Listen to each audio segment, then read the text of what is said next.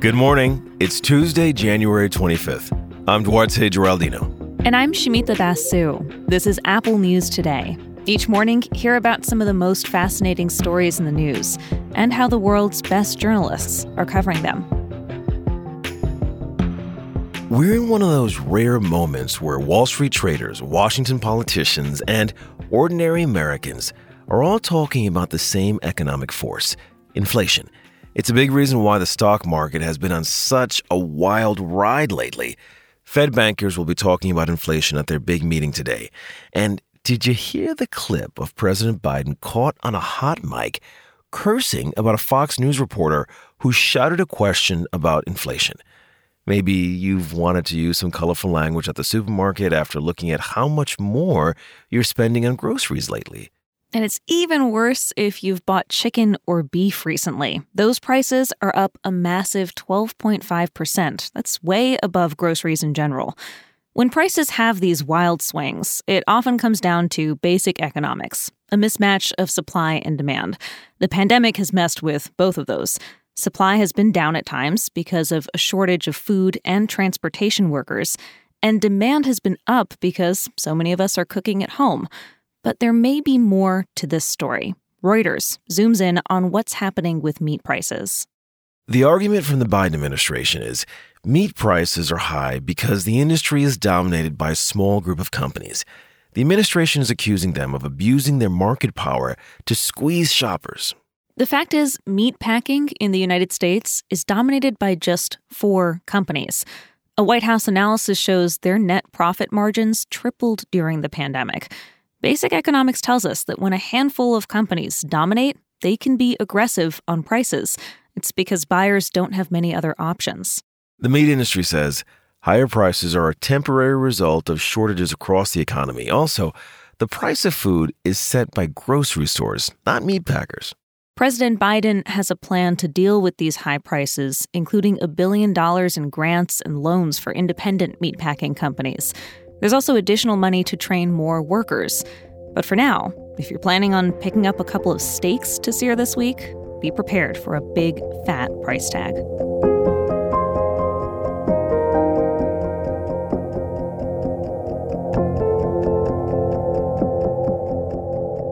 The 400 million N95 masks the White House is distributing are now starting to arrive in drugstores around the country.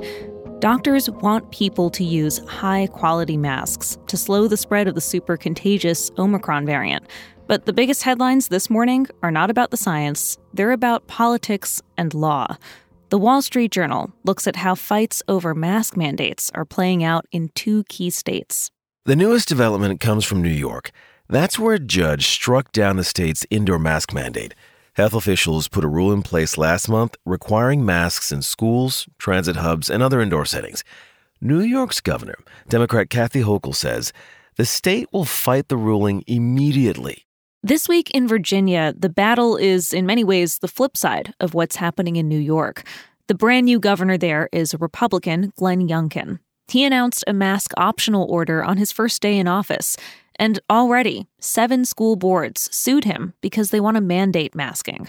The local school leaders say this is unconstitutional, that he's stepping on their authority to protect their students and teachers as they see fit. Youngkin argues it should be parents' choice whether their kids wear masks. This pattern is playing out in multiple states, Republican governors versus school districts, and in some cases, the White House is involved. Just last week, Arizona Governor Doug Ducey sued the Biden administration. This was in response to the administration saying the state had to stop sending pandemic aid to schools that don't have mask requirements. And Biden's education department is still pursuing civil rights investigations into 5 states for blocking mask mandates in schools.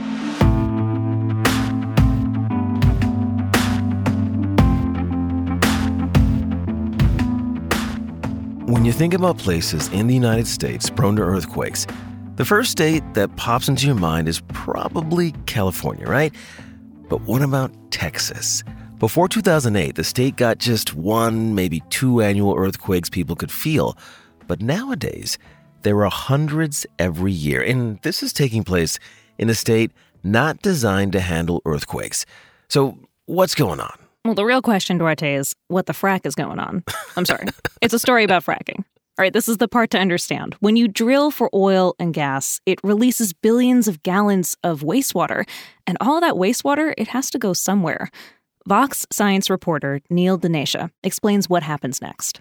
They separate out the water from their oil and gas, and then they take that water to a site somewhere far away from their oil or gas drilling site, and they just inject it deep into the earth, into an aquifer somewhere that has just been lying under the surface of the earth, undisturbed for millennia. Denesha explains, injecting all that wastewater back into the earth messes with ancient fault lines. It can turn a stable area into a shaky one. That means more and more earthquakes. Some of them have been magnitude 4 earthquakes. Last year, Texas had nearly 2,000 earthquakes. That's a record. In December, the state agency that regulates oil and gas operations suspended wastewater injection at dozens of sites. Denesha says it's still not clear what to do with the water. One possibility is to inject it into shallower parts of the Earth's crust, but realistically, no one knows what the impacts of that might be. The other issue Denesha pointed out to us is that infrastructure in Texas just wasn't designed with these new challenges in mind, and Texans just aren't used to earthquakes. And so experts I've talked to are kind of worried that people in Texas don't really know what to do when an earthquake happens. Like they don't know whether they're supposed to stay inside a building, which they are, or if they should run out in the middle of an earthquake, to try and get away from a building collapsing on top of them. It's like the oil and gas industry is playing a dangerous game of Jenga in Texas. They're trying to take something out of one part of the earth and put something back in another. But if you aren't careful, everything can come crashing down.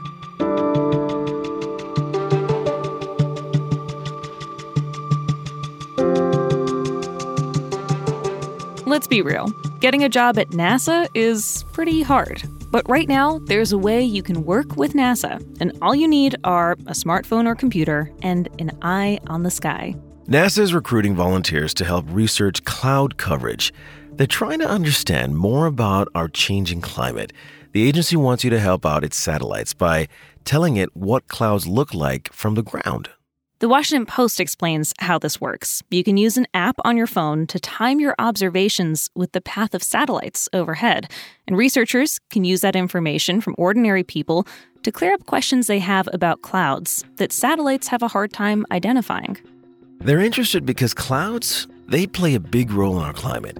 They can warm the planet by trapping heat. They can cool it by shielding the Earth from sun rays. With help from regular folks on the ground, NASA hopes it'll get a better understanding of how different types of clouds affect what we feel on Earth. You can find all these stories and more in the Apple News app. And when you're in the app, keep listening to hear narrated articles from our News Plus partners. We'll talk with you again tomorrow.